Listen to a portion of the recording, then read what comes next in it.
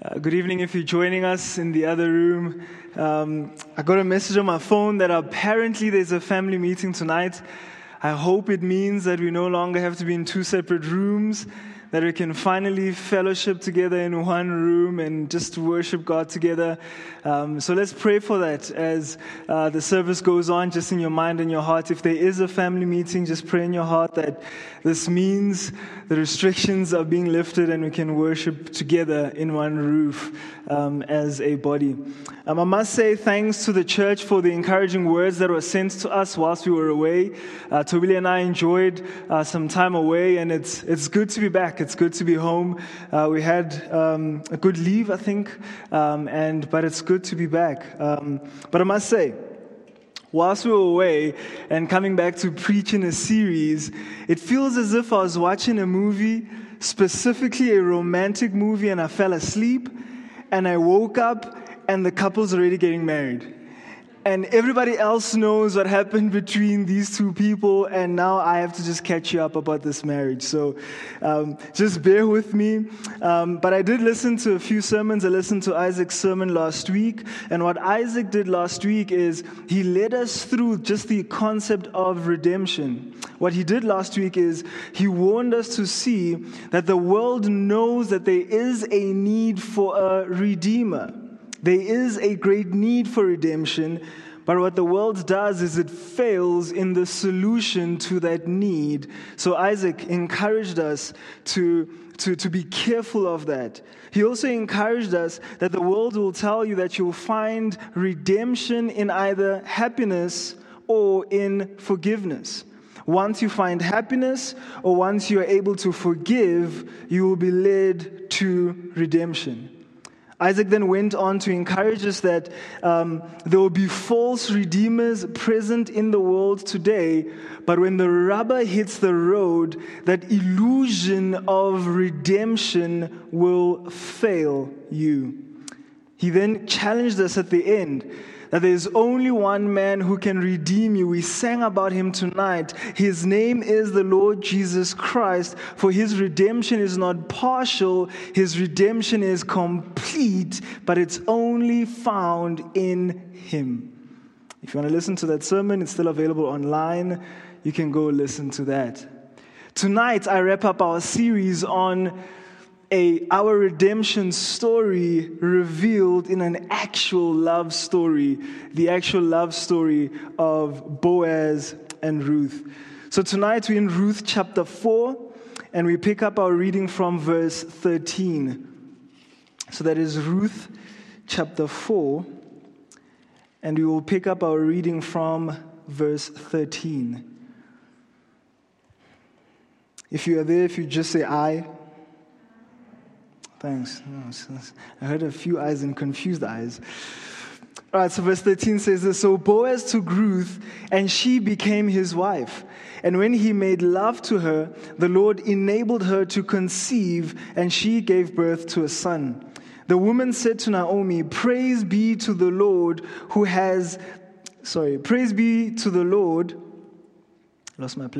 this day has not left you without a guardian redeemer. May he become famous throughout Israel. Verse 15. He will renew your life and sustain you in your old age. For your daughter-in-law who loves you and who is better to you than 7 sons has given him birth. Then Naomi took the child in her arms and cared for him. The woman living there said, Naomi has a son. And they named him Obed. He was the father of Jesse, the father of David. Verse 18. This then is the family line of Perez. Perez was the father of Hezron. Hezron was the father of Ram. Ram was the father of Aminadab. Aminadab was the father of Nahshon. Nahshon was the father of Salmon. Salmon was the father of Boaz. Boaz was the father of Obed. Obed was the father of Jesse, and Jesse was the father of David. So far in God's word. If you just join me in praying tonight. So God, I do pray even as I speak tonight, that God, you'd prepare the hearts of those receiving your word. God, I pray for those who are watching from the room next door, Father, I know it's not the same as being in here, so I do pray that you'd remove all distractions that may arise. I pray, Father, that you would still communicate your word clearly to them as you do to us. And I pray that tonight, together as a body, we would just be encouraged that we have a Redeemer. His name is the Lord Jesus Christ. I pray, Father, that as I come as a vessel, that, Lord, you would use me. May I not be a hindrance to whoever's listening to this message, but God, may they hear clearly your truths revealed in your word. May your Spirit lead my lips. May he guide my mind. And I pray, Father, that our fellowship together tonight would honor you and bring you the glory that is due to your name. But God, my heart is so excited and filled with joy as we're also going to be having baptisms tonight. So I pray, Father, that as we talk about redemption, that, Lord, you'd remind us of the day that we were baptized into your body.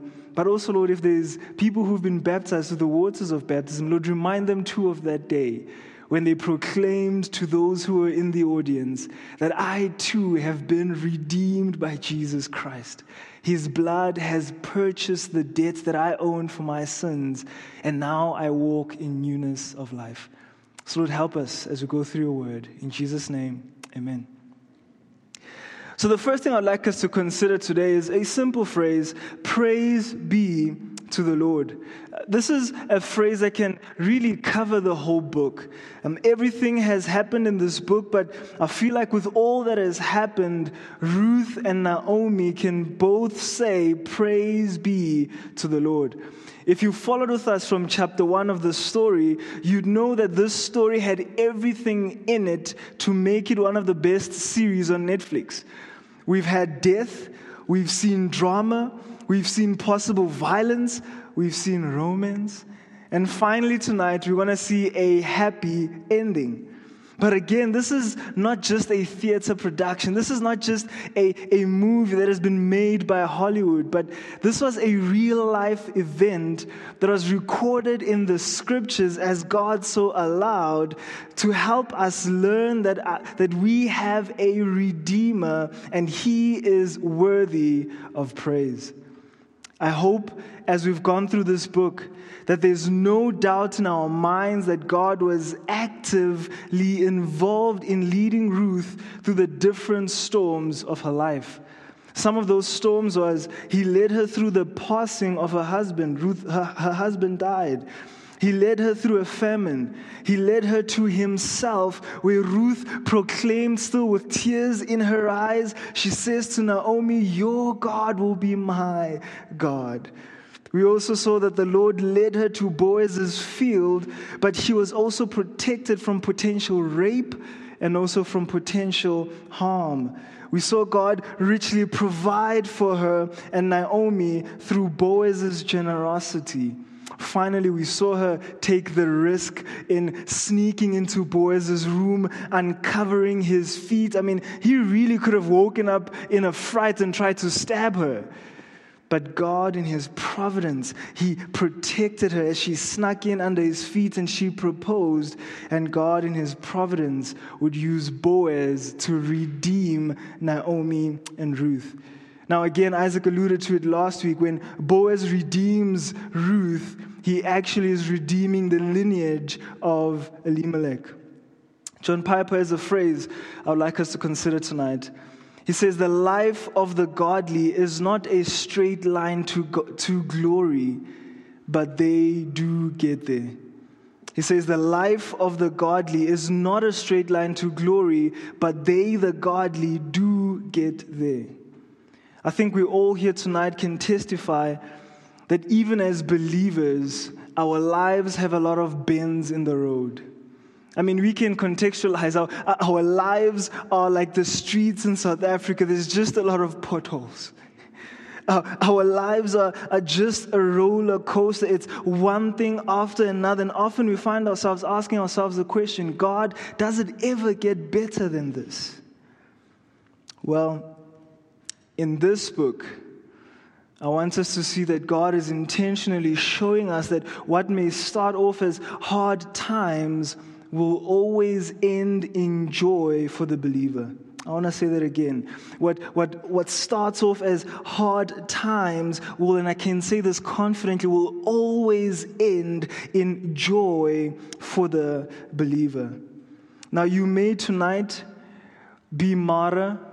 If you remember from chapter 1, Naomi said, "Call me Mara," as she was in the thicket of her adversary. Maybe this is you. Maybe you sitting here tonight are calling yourself Mara. You're just filled with bitterness. I want to encourage you that you too can be encouraged, that you can go back to being called Naomi, which means pleasant. You see, when our heads are down and when we are complaining about our current circumstances, I want you to know, even in that state, that God is still at work. Even when you are complaining about everything that is going wrong, everything that could go right, know that God is working things out for your good. Again, John Piper would say, Ruth was written to help us see the signposts of the grace of God in our lives and to help us to trust His grace, even when the clouds are so thick that we can't see the road, let alone the signs on the side.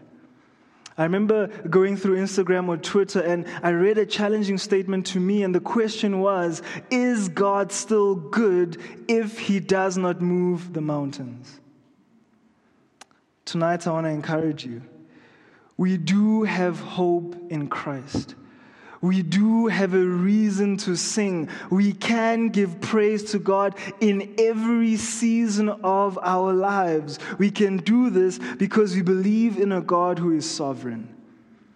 There's a pastor in the States who experienced the hurricane that just hit America. And he was able, in the midst of the hurricane, to write these words. He says, God is sovereign over hurricanes as He is sovereign over better days. He will never lose control. We can be sorrowful, yet always rejoicing. We can be poor, yet making many rich. We can have nothing, yet possess everything. Why? Because our hope is fixed in God, who is for us. R.C. Sproul would, in answering the question, what are the practical implications or what are the practical realities of a non-sovereign God? This is what he says. He says, I want you to think of it from the perspective of those of you who are professing Christians. He says, if there is one molecule in the universe that is running loose, outside of the control of God's sovereignty, what I like to call one maverick molecule, then the practical implication for us as Christians is that we have no guarantee whatsoever that any promise God has made to His people will come to pass. Praise God that there aren't any maverick molecules running around. God is in absolute control, so therefore we can trust Him at His word. All His promises will come to pass because He is in absolute control. So back to our passage. God was sovereign over the first thing I would like us to look at tonight. He was sovereign over blessing Ruth with marriage. He blessed Ruth with marriage. Now I must say, what really threw me off as I read chapter 4, I read it 2 times and I was like, where's the white dress? I mean, this is the perfect love story, but when it comes to the marriage, all we get is, now Boaz has, that's the wrong thing. We get in verse 13, so Boaz took Ruth and she became his wife. What? Where's the wedding bells? Where's the noise? I mean, we go through this love story. The girl, she lands in the boy's field. The boy agrees to marry her, but there's no wedding. We don't get any I do. We don't get the famous kissing of the bride. We don't get any wedding step. We don't get any nothing. So I asked myself, why? Why have we been deprived of this one thing that we love to attend? I mean, we love to attend weddings because we feel bad when people don't invite us.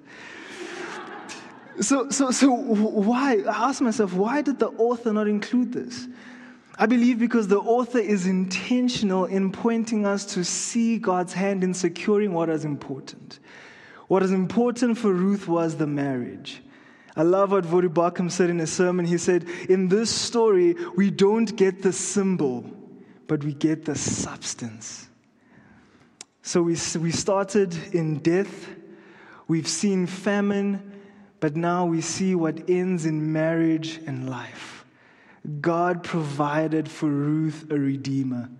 Consider verse 14 and 15 with me of our passage. It says, the woman said to Naomi, praise be to the Lord, who this day has not left you without a guardian redeemer. Now, for those joining us for the first time, to redeem someone or something is to buy that which was lost or destitute for your own possession and usually for their gain. Boaz is the picture of our kinsman redeemer. He was the picture of the Lord Jesus Christ himself, who has not this day left us without a redeemer. Man, believe in the Lord Jesus Christ and you will be saved. It is He who has bought us to Himself at a very high price. He bought us out of the curse, out of the deep poverty, out of our depravity, and He made us His own beloved bride. And He blesses us for all generations. This is the Jesus who redeems us. Amen. The debt against us by sin is not just simply canceled, but it was paid for. Christ shed His blood. He gave His life as a ransom by which we have been delivered from the slave market of sin. No longer are we slaves to sin, but we are now slaves to righteousness because the price has been paid. Jesus on the cross. So as our candidates go through the waters of baptism tonight, they will share with us how they were indebted to God, how they were dead in their sin, how they heard the gospel of Christ, how they believed in Him, thus securing the redemption of their souls. They will be sharing to us that they belong to Jesus. They have died with Jesus. They will stay in the water. They are buried with Jesus. And they are raised to new life as I pull them out of the water if I like them. But church, the waters of baptism just is a great testimony of how God has redeemed us. This just images, it symbolizes what happened in our hearts. So I hope today, even if you're a believer, that as you watch this, that you would just give praise to God that He also saved your soul. If you haven't been baptized, I'd like you to just consider tonight, why haven't you gone through the waters of baptism in obedience to God? And say, hey, my hand is up. I too want to be baptized. I want to go through the waters of baptism and proclaim to the church that I have been redeemed and I'm walking in newness of life. Not only was Ruth blessed with marriage, but we also see that she was blessed with a child.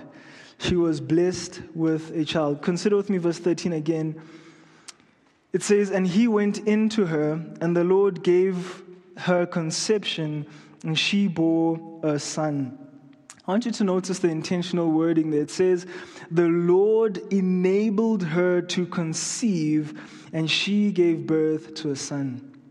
Now, what I found interesting is that Ruth's first marriage was barren. Ruth was married for 10 years before her husband died, and I found it strange that for those 10 years, they had no children. The Lord had kept her womb closed, and it was the Lord who would now give her a son. Church, God is the author of life. Now, I want to pause and just give an aside here that if you are trying to have children, I want to encourage you tonight, do not lose heart. The Lord will enable you to conceive when it is in His will. He will give you peace if it isn't His will, and He will enable you through the process of adoption to have a child if that is His will. Your responsibility is to trust in God because He is sovereign. So in this story, not only did we see that the Lord's intentional hand clearly seen in her marriage, but it was also seen in her childbearing. Her womb would carry the seed which would give rise to King David. Consider verse 16 with me. It says, "Then Naomi took the child in her arms and cared for her. And the women living there said, 'Naomi has a son.' And they named him Obed. He was the father of Jesse, the father of David." Notice the women who are commenting here are the same women in chapter 1 who saw Naomi come in, and they said to her, "Hey, is that not Naomi?" They said, "Naomi has a son." Notice they didn't say Ruth has a son. I want you to remember Naomi's words when she entered Bethlehem, and these neighboring women said to her, "Hey, Naomi, is that you?" And she said, "Do not call me Naomi. Call me Mara," which means bitter.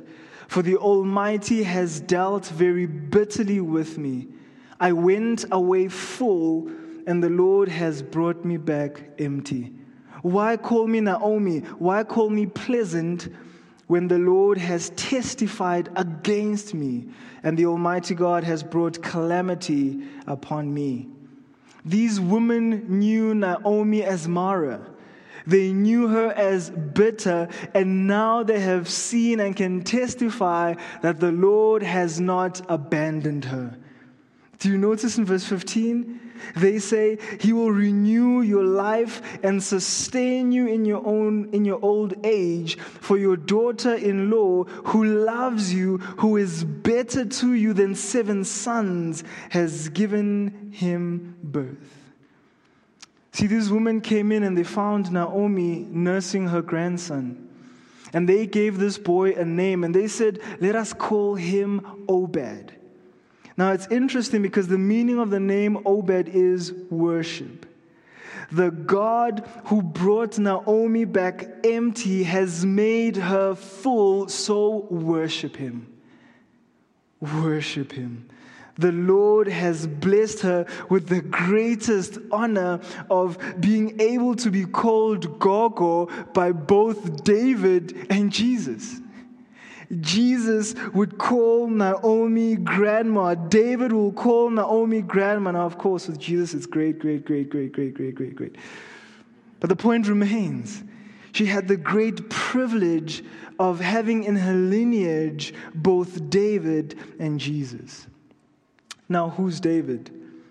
David was more than a giant slayer. David was more than the man who killed Goliath. He was the greatest king, handpicked by God to ever rule the nation Israel. He was a man after God's own heart. He was pointed toward God, but he was not perfect. He sinned against God in having sex with a married woman, Bathsheba, and plotted to have her husband killed. But he showed his heart for God in truly repenting of his sin, acknowledging his sin before God, and pleading that God would forgive him of his sin. He truly had a deep desire to follow God's will and do everything that God wanted him to do. This David would carry the seed of the Messiah, our Redeemer, the Lord Jesus Christ, the King of Kings, He who would fulfill the whole law, who shed His blood and would secure the new covenant. He is the Prince of Peace. It is He who rules in righteousness. He is the securer of our freedom from pain, from grief, from weeping, from guilt. He is our Redeemer. He is our Savior. He is God. Do you believe in Him? So I'd like to wrap up our series tonight with my second and last point, which is the title of our series, Our Redemption Story seen in an actual love story. Church, may this book teach us that we can have hope in the midst of great hardship because the best is yet to come. What looks like just another love story has more than what meets the eye. God was working out His glory through the lives of Ruth and Naomi, and they would benefit immensely as it would work out for their good. So as Christians, know that even the ordinary events of your life are connected to the marvelous work of God in redemption. The little things in nature, God works out to fulfill His will. These individuals just happened to come together and love each other and show commitment to each other and to the Lord. But it was no happenstance. It was God's intentional will. The result of this love story was the royal line of King David, the greatest ruler of ancient Israel and the model of the Messiah. Church, there is no such thing as coincidence. It is all providence. God seeing to it that His will would come to pass. God saw to it that His promise that He made in Genesis 3:15. Remember when He said, I will put enmity between you and the woman, between your offspring and her offspring, and he, the seed, shall bruise your head, and you shall bruise his heel. I like the other translation that says, you will crush his head, and you shall bruise his heel. This promise would come to pass because David was born, who would bear the seed which would bring life to King Jesus. So in your life today, I want you to know that there are no coincidences. Believer, as you know the truth of God's word, know that God is seeing to every event of your life. There is nothing that happens in your life that God is not aware of, that God is not involved in. And by involved in, it makes it sound dodgy, like is God involved in sending me evil? He doesn't tempt us, He doesn't bring evil, but He allows it. Evil is not just running around loose, it is under His control. Trust in this God. His hands are not folded to your problems, but He will provide a way of escape. The way of escape might not always be Him pulling you out of the trial, but the way of escape, as you know in 1 Corinthians 10:13, is He will give you the power to endure till the storm subsides. If the storm subsides on your deathbed, He will give you the strength to endure it till that point. But know that nothing has overcome you that you don't have the strength to endure, because God has promised that. Friends, God is faithful. And tonight I want to ask you the question, what are you not trusting God for in your life? What lies have you believed from Satan about the trials or the storms that you are facing in your life? Remember, the book of Ruth was written in the time of the judges. And the judges were asking themselves the question, does God really care for us? With all that was happening, when everyone did what was right in their own eyes, it seemed to be that there's no deliverer that can fully deliver the nation Israel. So they asked the question, does God really care for us? Although this book ends with David as the seemingly deliverer, tonight I want to say that David was not Israel's deliverer, but he was pointing the nation to the actual deliverer, who is King Jesus. He is our rock, He is our fortress, He is our Savior, He is our King. Church, Christ is our shepherd. He is present with us. He is leading you, He is strengthening you, He is growing you through your trials and through your joys. My question tonight is, do you believe in Him?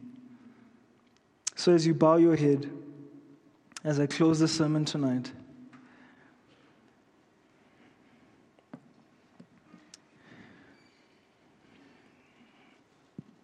I'd like to just give you a moment to think through 3 questions. 3 questions I want you to think about as you bow your head tonight. And the first one is, do you believe in our Redeemer, the Lord Jesus Christ?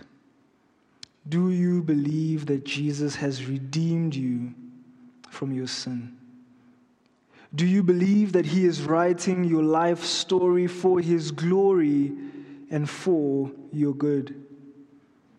Do you believe that the best is yet to come?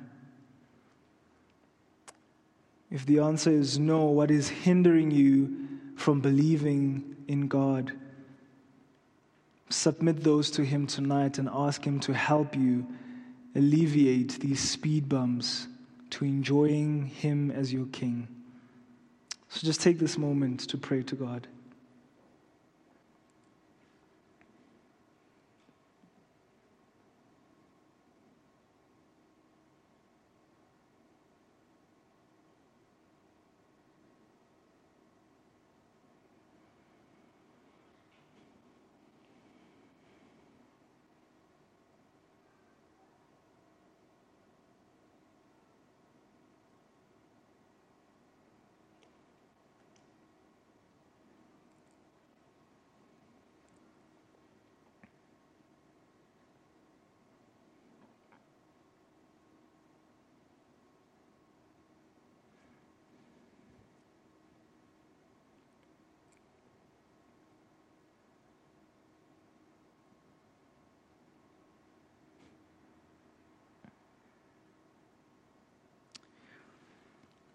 Oh, the goodness of Jesus. Satisfied, He is all that I need. May it be, come what may, till I rest all my days in the goodness of Jesus. Father, I do pray that even as we've gone through the story and seen just your provident hand in the life of Naomi, I pray, God, that you would teach us to trust in you. That the same God who redeemed Ruth and Naomi is the same God who redeemed us completely. God, we had a debt too big that, God, we were born in sin, we were dead. Lord, we were not drowning in the pool of our sin, we were dead at the bottom. But praise God that you sent your Son to save us. He pulled us, Lord, from the dead and He brought us to life. We can now shout that we have been redeemed. I'm saved, I'm saved, I'm saved by the blood of the Lamb. Oh God, thank you. Thank you for the salvation that belongs to Jesus. God, I do pray that if there's one in this room, Lord, who maybe tonight trusted in you as their Redeemer, oh God, we rejoice with them, Lord. Thank you for saving their souls. Thank you, God, for pointing out that they were in sin and in need of a Redeemer, and His name is Jesus. Lord, if someone tonight has believed in Jesus, we want to just say thank you. But God, if there's others who are still hesitant, God, we do pray that your Spirit would be at work. That, God, your Spirit would reveal the truth of who God is. And that, God, they would come running, trusting in you as the only Savior of our souls. So, God, even as we sing the song and even go through the baptisms, Lord, I pray that Lord, it will just be more celebration, celebrating the redemptive work of Jesus. Substitutionary atonement secured for us by the Lamb of God who took away the sins of the world. So, Lord, won't you bless your word in our hearts and help us, Lord, to apply it. In Jesus' name I pray. Amen.